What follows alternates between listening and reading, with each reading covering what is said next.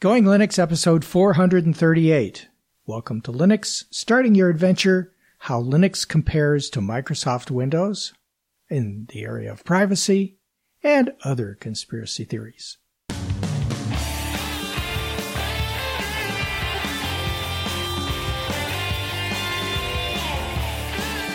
Welcome to the Going Linux podcast. I'm your host, Larry Bushy. And I'm your co-host, Bill. Whether you're new to Linux, upgrading from Windows to Linux, or just thinking about moving to Linux, this podcast will provide you valuable information and advice that will help you in Going Linux. We hope that you'll find this and all of our episodes helpful in learning about Linux and open source applications and using them to get things done. If you want, you can send us feedback at our email address at goinglinux@gmail.com or leave us a voicemail at 1-904-468-7889. In today's episode, we will be talking about privacy, specifically comparing Linux to Windows 11, and we'll talk about some other things that may sound like conspiracy theories, but they really aren't, unfortunately. So, shall we get started? Yes, we shall. So, before we go, I actually have a non-weather update. Oh, okay. So, I have, everybody knows I like to play games, and I have one game that will not run on anything but Windows. So when I have a small partition just for that one game, and the other part is all Linux, and I use dual boot on my main system. Okay. And so I've been using this dual boot setup for months and months. It has Windows, it had Windows 10 and then Windows 11, and then of course I had Ubuntu Mate on this machine. I have Linux Mint on my other just 100% Linux machine. So I can compare, and one's more portable, etc., etc. So I've done security updates, downloaded and things to my Linux partition. No issues whatsoever. Okay. I had just finished a gaming session with some friends, and I shut the computer down that night, went to bed, got up in the morning, and found out that, you have to do this update. Okay, so I let it do its update for Windows, never had an issue, and it rebooted, and guess what? I cannot get into my Linux partition now. It's like the Grub Boot Manager is gone. Okay. I'm sure I can fix it, but it's like, what changed? So, of course, the only Bad thing Microsoft. the only thing I could do is boot into Microsoft because my other machine I had left at work. And so everything, I don't use their Edge browser or any of their services. I use just to play that one game. Occasionally I'll look up something for like a YouTube on how to beat something in the game, but that's about the extent of it. Everything, all my defaults were set all back to let's use Edge. It's so popular, and I was getting ads, and I'm like, God, really? So yeah, I haven't done any heavy lifting with the Windows 11 or 10, and that's kind of what made me start digging after you had mentioned this video about what Windows 10/11 does when you first start it up. So it was worse than I thought. So I've been blissfully ignorant in a lot of the changes that they've been implementing. It's almost as if it's just a personal ad platform, because it's like, really, this is ridiculous, because it's talking to a bunch of stuff. So we'll get into it, but I am not happy with Microsoft, and that's why I use Linux, and of course when they don't break it. That's my rant. Yeah, I think you're comment that you put on our notes here that Windows Update is evil is it kind of sums it up, doesn't it? Yeah, it's not a good thing for in the morning when I need to get work done, because I use LibreOffice on Linux for some certain elements that I want to get accomplished in the mornings, and before coffee I can't even get into it, and it just sits there with the blinking cursor. Kind of does not start my day off well. So anyway, and this is not bashing. I do want to say right up front, this is not bashing Windows 11. Might be bashing some of their practices, but a lot of this, I don't want you to think, well, this is the mandatory, we're going to bash Windows. We actually took the time to read those mind-numbing agreements that you have to agree to before you can even use Windows on, like my machine come pre-installed with Windows 10. So, right. I mean, you can read the agreements, but most people just go, accept, let me get work done, Right. Yeah. Because you have no alternative but to accept it if you want to use their software. So, what else are you going to do? Yeah, it's kind of a catch-22. Once we start discussing, you'll see what I mean. But anyway, yes. We'll leave that for the episode. Yeah, and so that we don't have to mention whenever we have links in the show notes, here are some of the links that we'll have in the show notes. There's a YouTube video on Is Your Word Processor Spying on You? From someone named Naomi Brockwell. If you look at her YouTube channel, you'll see that she has a lot of things about this kind of topic, not just Microsoft or Windows, but other things about privacy. So, and we all know that YouTube is the ultimate authority on everything secure. That was sarcasm, in case you didn't know. But that was kind of an interesting thing to watch. There's also something about is Windows spyware. There is a link to the Microsoft privacy statement, which I think you should take a look at. That's one of those mind-numbing things. Another mind-numbing thing is something about Samsung Automated Content Recognition, oftentimes abbreviated as ACR. That sounds so friendly. We'll talk about that as well. It does, yes. It's automated. What could go wrong there? And then a link on how to turn it off, and a link to Bitwarden, because we mentioned that as well. And if we find other links that might be interesting, we'll add them to the show notes as well. But that's just kind of a sampling of some of the things that we use to research this. And so it's not just YouTube videos from conspiracy theorists, but rather we dug into and read, or Bill dug into and read the Windows or Microsoft privacy statement, and we'll have a lot to say on that. And I dug into some of the privacy statements regarding ACR for Samsung and LG and Apple TV, and, well, we can talk about it. Okay, so... All right. You ready, Larry? I'm ready. Let's get going. So, Larry, today we're going to be talking about how Linux compares to Windows 11 and privacy, and how it affects the user or us, or you. Let's look at some examples of the data collected by the most popular operating system in use, Windows 10/11, because they're very similar. The privacy statements haven't changed that much. I have included a link in the show notes, as Larry has already stated, that was posted by a channel on YouTube, and it breaks down what the system is doing before you even use it. So, Larry, what's it doing? Yeah, well, according to the YouTube video, Microsoft starts collecting and sending information to Google, Akamai, DigiCert, McAfee, MSN, Bing, and others, just to name a few.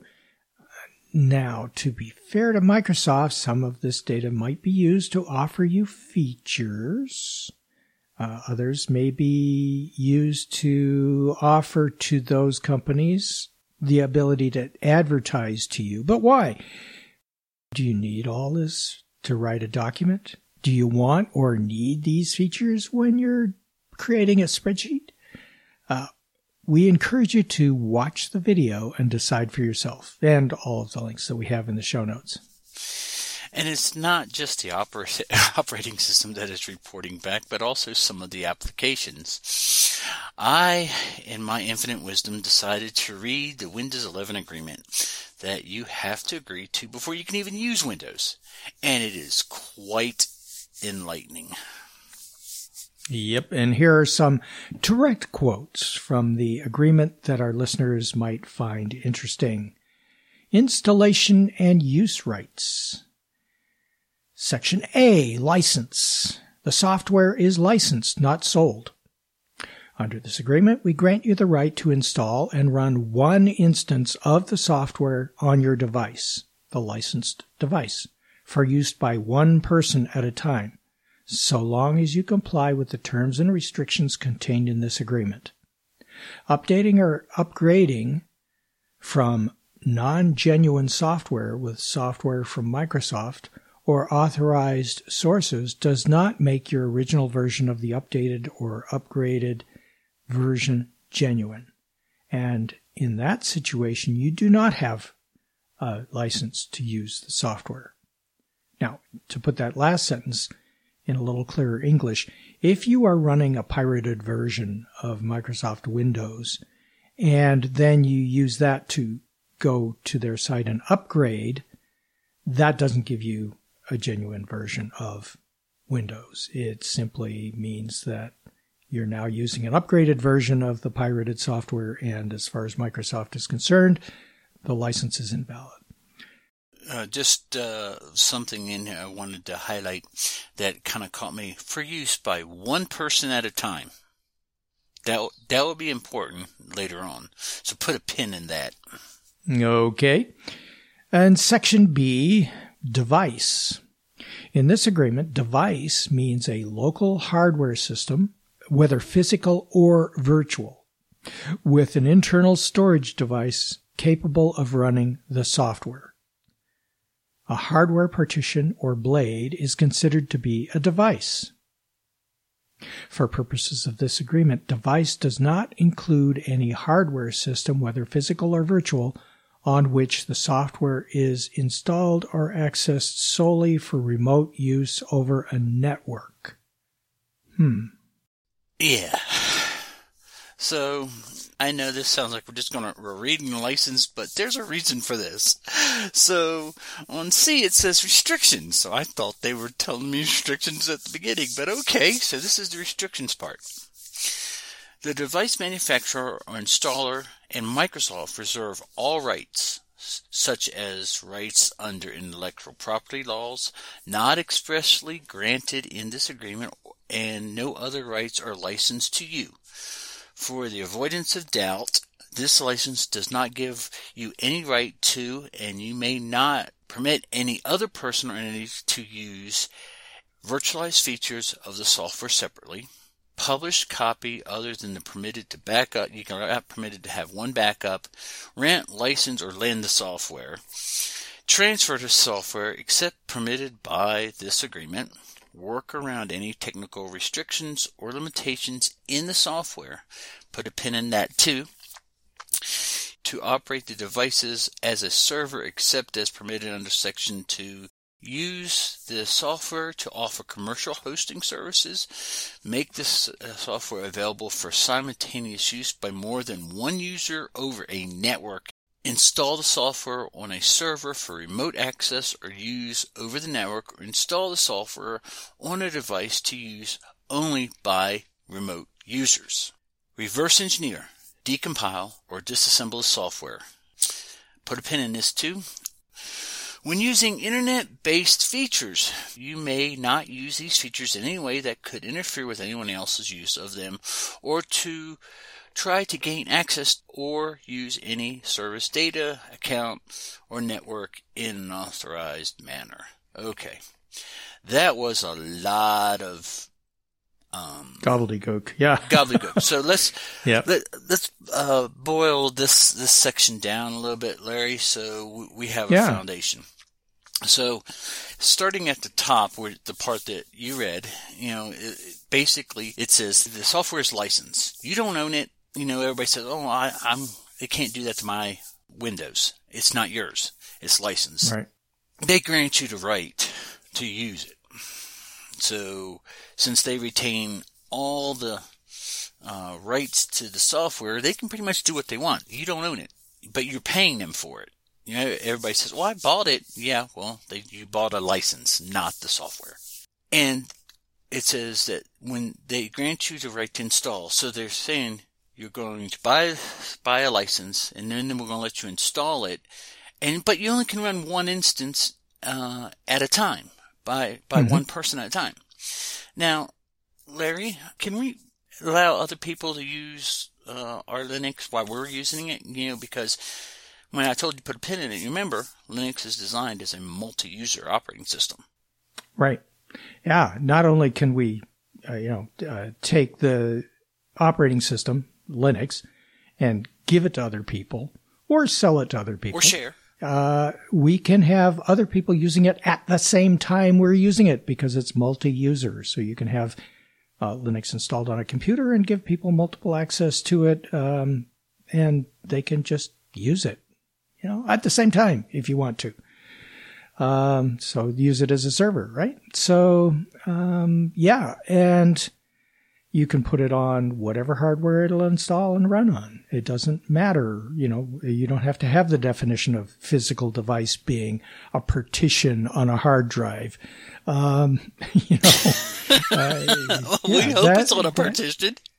Yeah. Well, I guess that section B where they're defining device, they're kind of breaking it down to a device is not your computer. A device is whatever partition Windows is running on.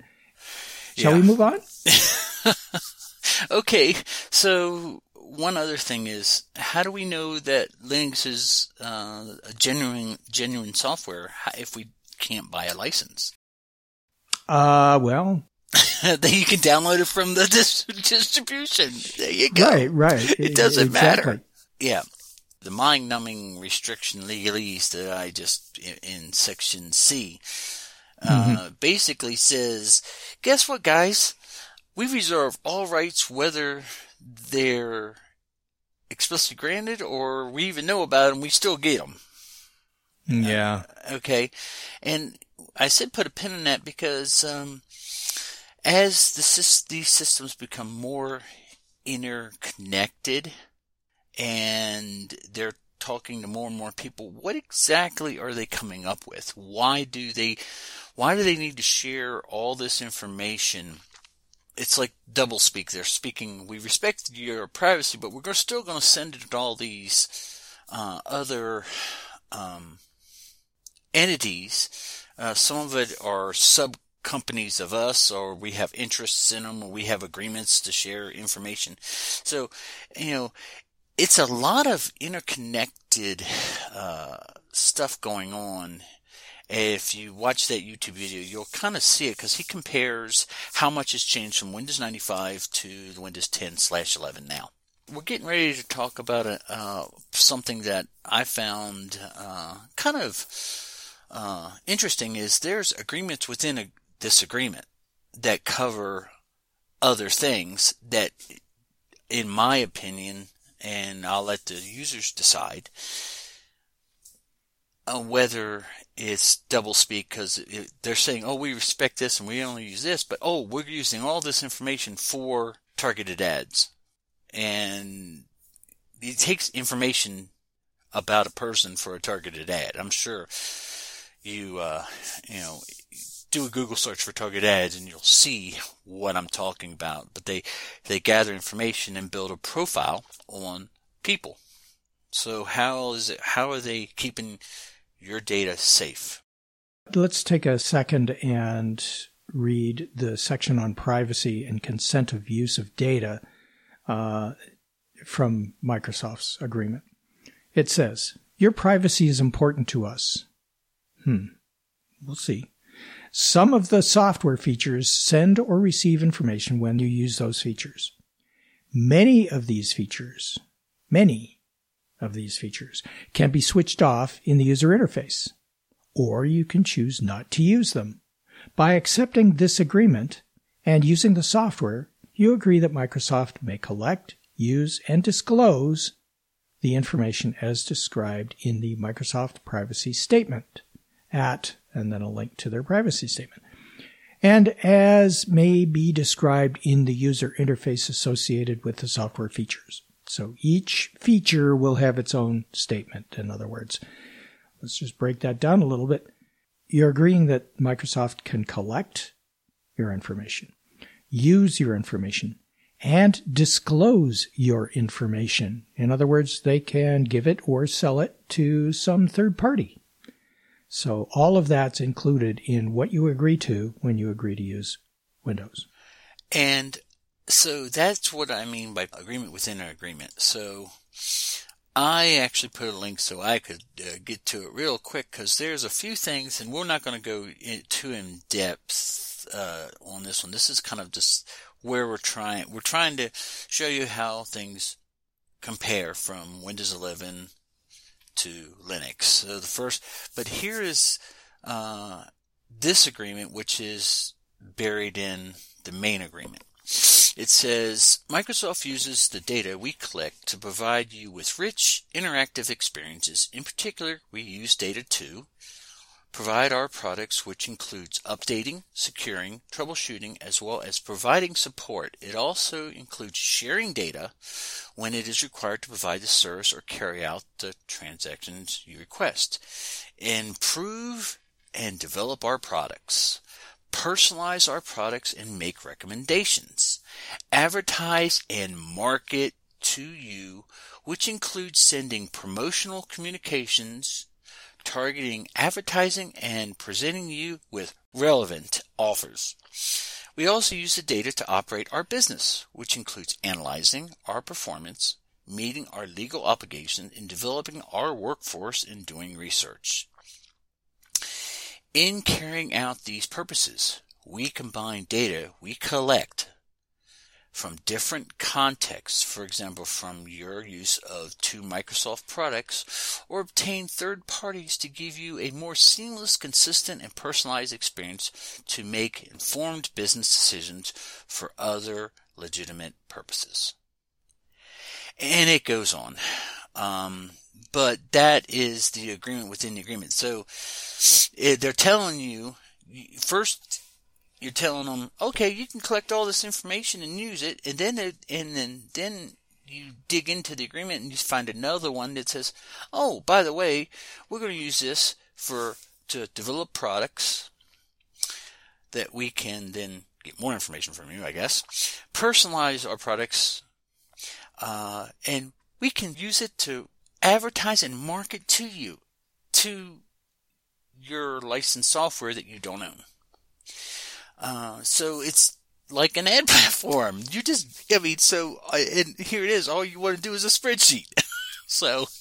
And here we thought Google was only a company in the ad business, right? No.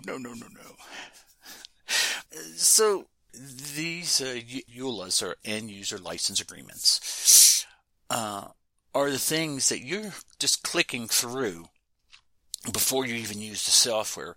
And here's the kicker: you can't really go to all these subsections until you're connected to the internet and using the software. It's a catch-22. You have to pay for the product before you can see what you're agreeing to when you use it. Yeah, right? It's interesting. I don't know how that is even a thing, but the more I got into this, it was made my head hurt, because it's like there are so many weird things. Like, oh, if you can only use it by one person at a time. So, if you're playing like they have the Microsoft gaming center they're trying to sell you games to PCs, but it's a 2-player and you have 2 controllers. Well, that's more than one person. Mm-hmm. That's 2 people using it. Yeah, I don't know how that applies. So, I mean, this is not conspiracy theory. This is a bunch of, it's right here in black and white for anybody that wants to, or has the time, or even wants to read it. So, I don't know. My conclusion is, I know why I don't use it. I didn't realize it had gotten this bad. I had read it a long time ago, but they keep adding features or experiences, and yeah. What are your thoughts, Larry? I don't know. Am I sounding like a total paranoid privacy person now? I don't think you're paranoid, because the facts are there in writing from the company that's providing you the software that we're talking about here. So it's not paranoia. It's in their agreement. What I don't understand is one of the things that you hear a lot of people say, and it's actually referred to in the agreement here, is that if you don't agree to these terms, you don't have to use the feature or you don't have to use the product. And if you just think about the situation where you purchase a computer that has Microsoft Windows already installed on it, and you click through on the agreements and you decide, I don't think I want to use Windows. So you take Windows off of the computer and you install Linux on your computer. But what have you done? You have not agreed to use their product because you're not using it. But it's not like you can return the software for a refund. You've already paid for it. So, what are you doing? Maybe it's better just to purchase your computers with Linux pre-installed on them. Because then you can avoid this whole situation. Of course, you are missing one of the most important things. Say you click the agree, and then you read through it and say, I'm not agreeing to that, and take it off and put Linux on it. You've already sent, before you even can get to the agreement, it's already sending data, the device, the version, everything, your geolocation, They've already collected information. Yeah, they've already collected information before you can even agree or disagree. Yeah. So, yeah. It's mind blowing because as you'll see, because I had to break this up because it's just so big of a subject. I mean, I thought it was going to be fairly straightforward. Here's the differences, and then I made the mistake of reading these agreements and saying, "Wait a minute, it's 100 for 99.9% of this. It's the polar opposite of what Linux offers." Yes, that's the point that we're trying to make here. Is you can avoid all this mess. Yes. By installing Linux. Now, some Linux distributions, quite frankly, have an end-user license agreement, and you need to agree to that, especially if it's a version of Linux that you've purchased, before you can use their software. But they give you an opportunity to read their end-user license agreement before you install. And I can't speak for every Linux distribution because I haven't used every Linux distribution, but many of them who do have EULAs will give you the opportunity to read it before they start collecting the information, which is the opposite, like you said, the polar opposite of what Microsoft is doing here. So the only option you have is before you turn on the computer for the first time, you need to go to their website, presumably on another computer, and read their end-user license agreement, if you can find it, before you even power on your computer. Now, tell me this, another possible way around this, in my estimation, and I know the answer to this, but I'm going to get your feedback on it, is, okay, so I buy a computer that has Windows pre-installed. Okay. And I do not intend to use Windows. So what I do is I take that computer and I boot into Windows, but I don't connect it to the internet. And I'm reading the EULA and I decide, nope, I don't want it. If I'm not connected to the internet, it can't send the information back, right? Let's see. Without being connected to the internet, I would say no, it couldn't. But if you switch on the internet while you're connected, it's going to send it. It'll send it. It will. Yeah. So I think the only way around this, if you're going to buy a computer that has Windows pre-installed on it, but you don't intend to use Windows, is to wipe the hard drive. You know, don't boot to the operating system on the hard drive. Boot to a Linux thumb drive. Yeah. And wipe the hard drive, remove the partition, and, you know, install Linux by removing Windows entirely, completely erase it. Yeah, but guess what? You still are paying them for that license. Right. Okay, even though you never use it. See, I love this hardware, but I'm not going to use Windows. You still have paid them whatever they charge the manufacturer if it's pre-installed. If you're buying it, it's about $90 to $100 now. Even though they say we're giving it away, they're still getting licensing fees from these manufacturers. The only way that you can not support some of these practices that they're doing is you need to, in my opinion, just support the manufacturers that install Linux on it, and you don't have to worry about all that other jazz. Like what's the one? System 76. System 76, and Dell sells computers with Linux pre-installed, and Lenovo sells computers with Linux pre-installed, and they also sell computers without an operating system. So those would be the only ways you could avoid. Well, there's other smaller manufacturers. Sure, absolutely. Yeah, those are just some examples. Or you could build it yourself. But that would be the only way to avoid paying Microsoft for Windows. Yeah. So if you, the reason, and this is my opinion only, that this is becoming more and more prevalent in Windows is because people just don't read the license. They don't realize how much of their privacy they're giving away. And,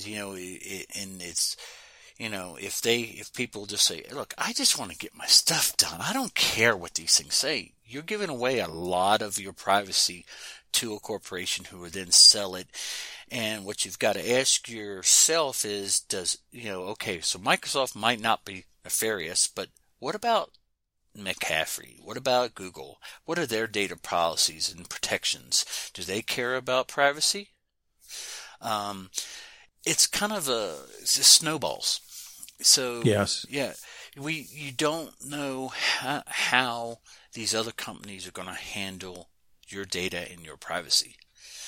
But that's exactly right. If all you want to do is just do your darn spreadsheet, you're just like, I don't care. I don't do anything. But in all actuality, you're just empowering.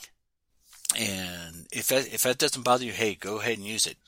When people ask, why do you use Linux instead of Windows? Why? Then you can say, well, have you read their agreements? Do you know what they do with your data? You should think about it. Yeah, and the thing is, though, that most people, the average computer user doesn't care. They just want to use the software. They know Windows. They know how to use it.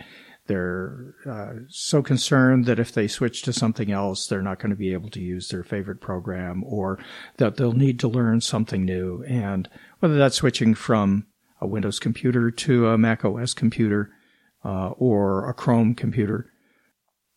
That reluctance to switch is there. And so they just don't care. They accept. However, let's move on to a couple of other scenarios where you've got a lot of leakage of your private information. And it goes beyond just collecting generalized or anonymized information about a group of users and is very specific to your information that you're showing on your screen. And what I'm talking about here is automated content recognition. That's a term that is kind of general. It's often referred to as ACR, as we mentioned in the introduction. One of the things that I discovered in researching for this episode is that, let's say you just purchased a smart television, right? They're very popular these days. You know, some have Roku built in, others have other software built in that allows you to connect your computer to the internet to be able to view the free streamed channels or the paid streamed channels. Well, even beyond that streamed content, you're agreeing to a EULA, an end user license agreement for the use of that smart device. And we have a link specifically to Samsung's documentation on their website about their ACR, automated content recognition. And you can read through their agreement that you are agreeing to, if you wish, and how they go about collecting information. And it's not all that different from what we just described from Microsoft. And we also have a link to turn that off on your television, if you so choose to do. And I've turned it off on my Samsung TV after reading this, and I have received no difference in the programming that I can access, in the things that I can do with that television through their smart features. It's just that they give you the ability to turn off, or at least it appears that it's turning off. Now I'm getting into conspiracy theory here. It appears that they're turning it off. And I also discovered that whether your television is a Samsung or an LG or any other brand, Vizio, doesn't matter. If it's a smart TV, you're agreeing to have them share information. And it goes beyond that. It's even worse than just sharing information. We'll get into that in a second here. But essentially, what you're doing with your smart television is you are signing an agreement that is buried within the menu system of your television. And to find it and turn it off is a bit of a hassle. And we've got a link that includes how to turn it off for various brands. But regardless of the brand, you need to go through your menus in the television itself to figure out where to turn it off. And it's not always referred to as ACR. It may be referred to as something else. That's the more generalized term for internet-based advertising and viewing information services, or even voice recognition services on some of these televisions. Yes, some of them have microphones built in or accessible through the remote control. On Samsung, you have to go to Settings and then Support and then scroll down to Terms and Privacy. And in Terms and Privacy, there will be some checkboxes to be able to turn off viewing information services. In LG, it's in Settings, and then you go to All Settings, and then you go to General, and then you go to Live Plus, and then you turn that off. But then there's some place else you have to go to Settings, All Settings, General, About This TV, User Agreements. And then personalized advertising, you can turn that off. Amazon Fire TV. I'm not going to go through all these, but Amazon's Fire TV, Roku TV, Apple TV, Samba TV, several others here, some of which I have never heard of, but lots of places to go to turn these things off and to ensure that you are not sharing this kind of information with your friendly neighborhood television manufacturer. So those are all related to sharing personal and private information, essentially. But it goes beyond that. As I was reading this, specifically related to Samsung, so I can't say definitively that every smart TV does this, although I would expect that if they're not all doing it, they're doing some version of this. In the Samsung agreement, one of the things that you're agreeing to is that they can take snapshots of what you are displaying on their television to be able to determine your viewing patterns and to be able to take that information and provide it to third parties to be able to advertise to you. Or even to, I'm making this as an assumption now, that eventually it could end up in the hands of nefarious third parties. So you could end up with spam or other unsavory ads or promotions or offers of spyware or other kinds of things as a result of Samsung or another smart TV manufacturer sharing that information with someone else. To take it even further, they can take a screenshot of anything that you're displaying on the TV. It doesn't have to be streaming service programming. It doesn't have to be over-the-air television service. It can be your computer's screens if you're using your smart TV as a monitor, as I'm doing. So think about that for a second. They could take a screenshot of anything that you're displaying on the TV. Let's assume that you have a computer for work connected to your smart TV because the screen is bigger and you know, whether you have poor eyesight and need it bigger or whether you just like to see it bigger. Let's say you're working on a financial spreadsheet for your company that has proprietary information on it or financial data that could compromise your company's stock price if it were to get out. You're agreeing to allow them to take a screenshot of your screen at any time and any of the content that's on the screen. So now you've just agreed to give them access to your company's private and proprietary information, which may get you fired if that actually comes out. Wow. Because there's probably something in your employment agreement that says that you protect the company's private information.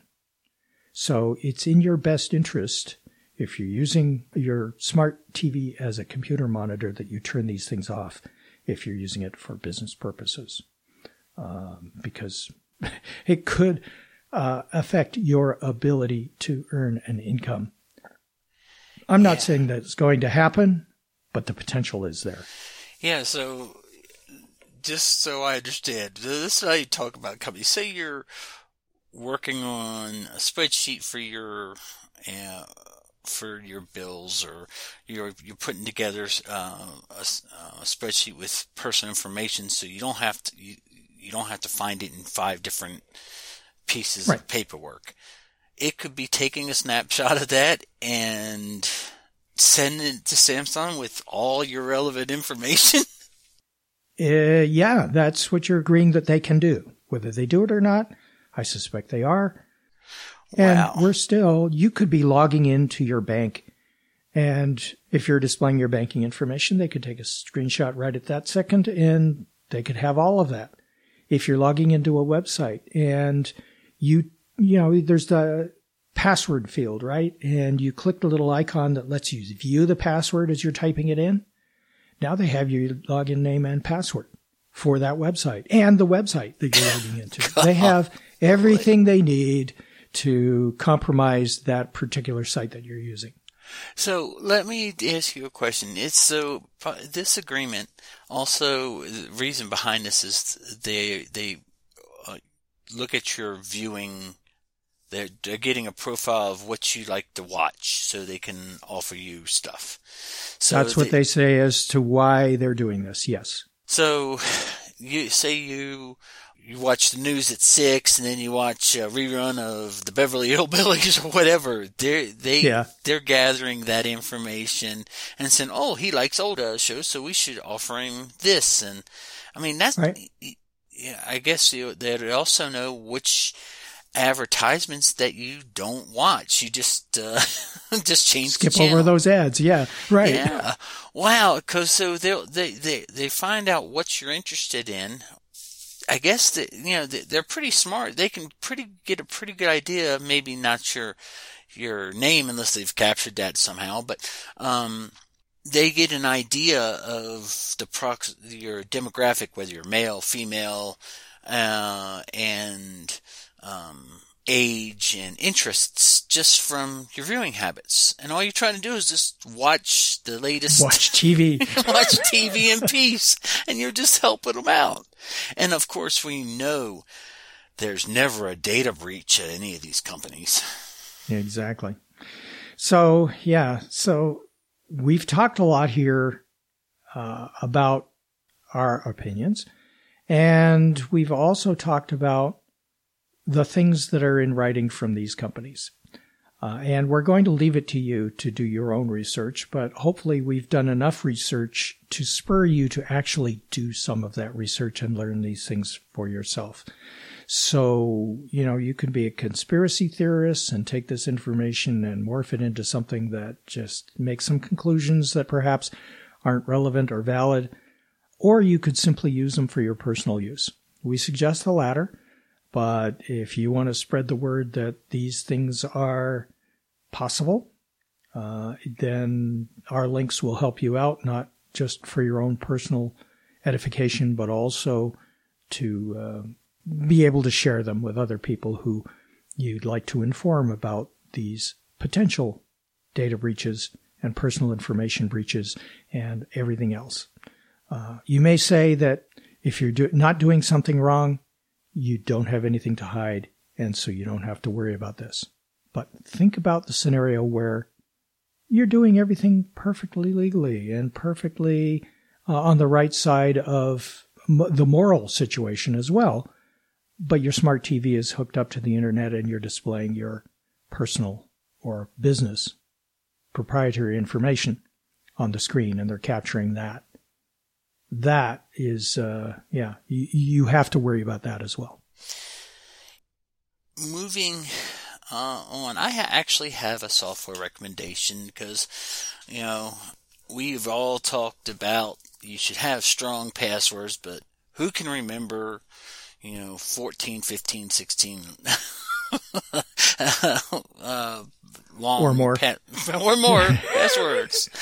Yes. So I use and actually pay the whole $10 a year for Bitwarden, and it's a password manager, and I am not getting paid. I actually give them money, and it is open source.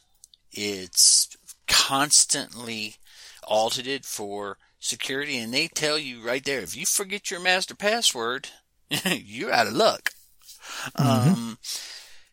My work uses Windows, of course it does. You have to have these long, complicated passwords, and it's easy to go password 1, 2, 3, 4, 5, 6, and yeah, it's so secure.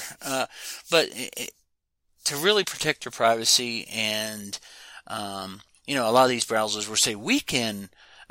Edge does it because it popped up, and Google does it on their Chrome browser. Basically, they say we can remember your passwords. I don't trust you because I just read your license agreement. I think I'll use my own solution that's open source, and people can actually look at the code and figure it out if there's something nefarious going on. So Bitwarden I've been using for about 2 years now. So, no, actually 3. And it really helps with passwords. So one of the biggest things you can do for your privacy is have strong, random passwords that are not something that are easily guessed. And what's nice about Bitwarden, it will actually, you tell it what kind of password you want, and it will come up with something for you. And you can it has its own little generator, and I use that, and I have yet to have one of my passwords compromised. So it gets high marks. I would recommend anybody do your own research. I've included a link in the show notes to their site, and there's lots of people that swear by it, and I'm one of those people. So I don't know if you use a password manager, Larry, but Bitwarden is mine of choice, and I can highly recommend it. Yeah, I used to use LastPass until I lost trust in them after they had a security breach, and switched to Bitwarden. And I agree with everything that you just said. And in addition to that, one of the things that Bitwarden allows you to do that LastPass used to do, but doesn't now without paying them exorbitant fees, Bitwarden allows you, even with the free version, to use their password manager across different devices. That's nice, yeah. And I use Bitwarden exclusively, have for years, and find it a great alternative to the other password managers that are out there, mainly because of the cross-platform feature. Because my phone is an iPhone, my business computer is MacBook Pro from Apple, and my home computers are Linux. They're all Linux. And, we have an iPad or two hanging around here as well, and some other things. But Bitwarden allows you to share your passwords across all these devices in their secure vault without charging you an arm and a leg to do that. So, it's great that they offer that for free.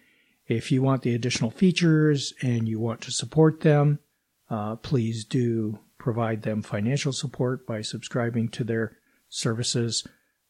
But you can use it, you can try it, you can test it out for your own purposes without having to pay them a bunch of money up front. And they also provide some great instructions for moving your passwords from whatever you're using today, even if it's a spreadsheet where you've captured all of the passwords that you use, you can import that all into Bitwarden, and it'll create a vault for you. And then delete that spreadsheet, please. But, I used Bitwarden for free for the first year. And of course, you have to create an account, because that's how you log in as a uniquely identifiable person. Yes, but I never got any advertisement saying, give us money, give us money, give us money. And after I said, this is something I use every day. It's open source, and they're constantly adding features. I went ahead and said, here, you can have $10 a month. It's less than $1 a month. It's not even a coffee. Yeah, hell, here it is. Thank you very much. Continue to work. It's always worked perfectly out of the box. And that's kind of hard to say for any software, but it's always done exactly what it's supposed to, and it's always been cross-platform. I've used it on Linux, I've used it on Windows, I've used it on an iMac that I had long ago. So, it's anywhere that you need passwords or information that you need to have with you. Bitwarden has been fantastic. Yep, but I just wanted to say Bitwarden and the people behind Bitwarden, you better not have a security breach. That would be our luck. We are trusting you until you prove that we can't trust you. We will continue to trust you, and we'll continue to endorse you. It is the best one out there at this point. And so, it may have been kind of an abrupt switch from privacy to Bitwarden, but Bitwarden is part of privacy. Yeah, it's part of privacy, ensuring that your passwords are kept secure and away from prying eyes. And even outside of your RAM memory in your brain. You don't have to remember it. It's there. I can remember one password that's long, but I can't remember 14.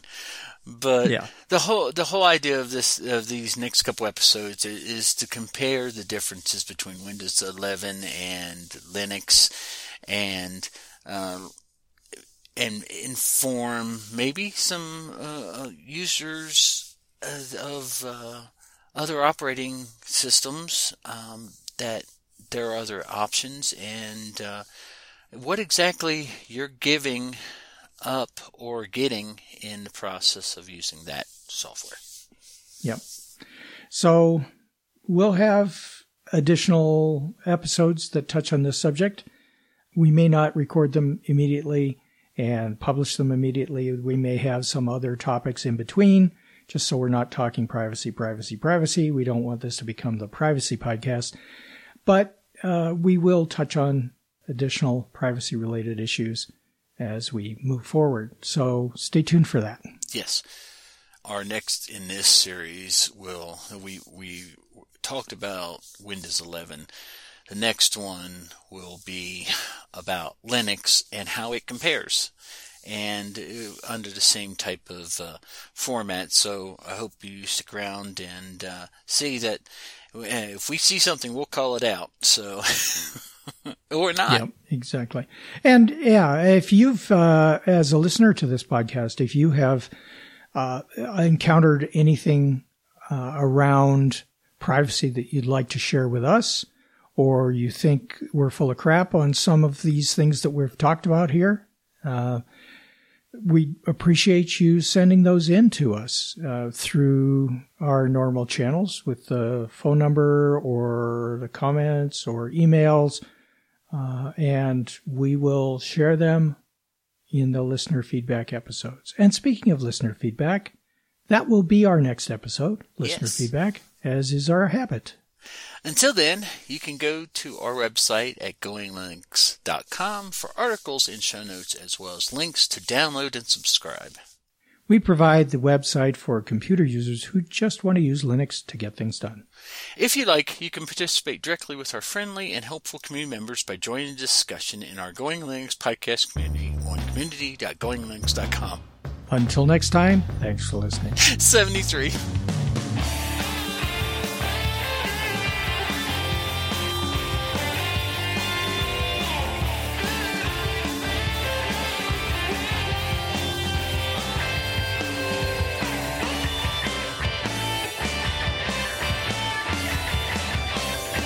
Theme music provided by Mark Blasco at podcastthemes.com.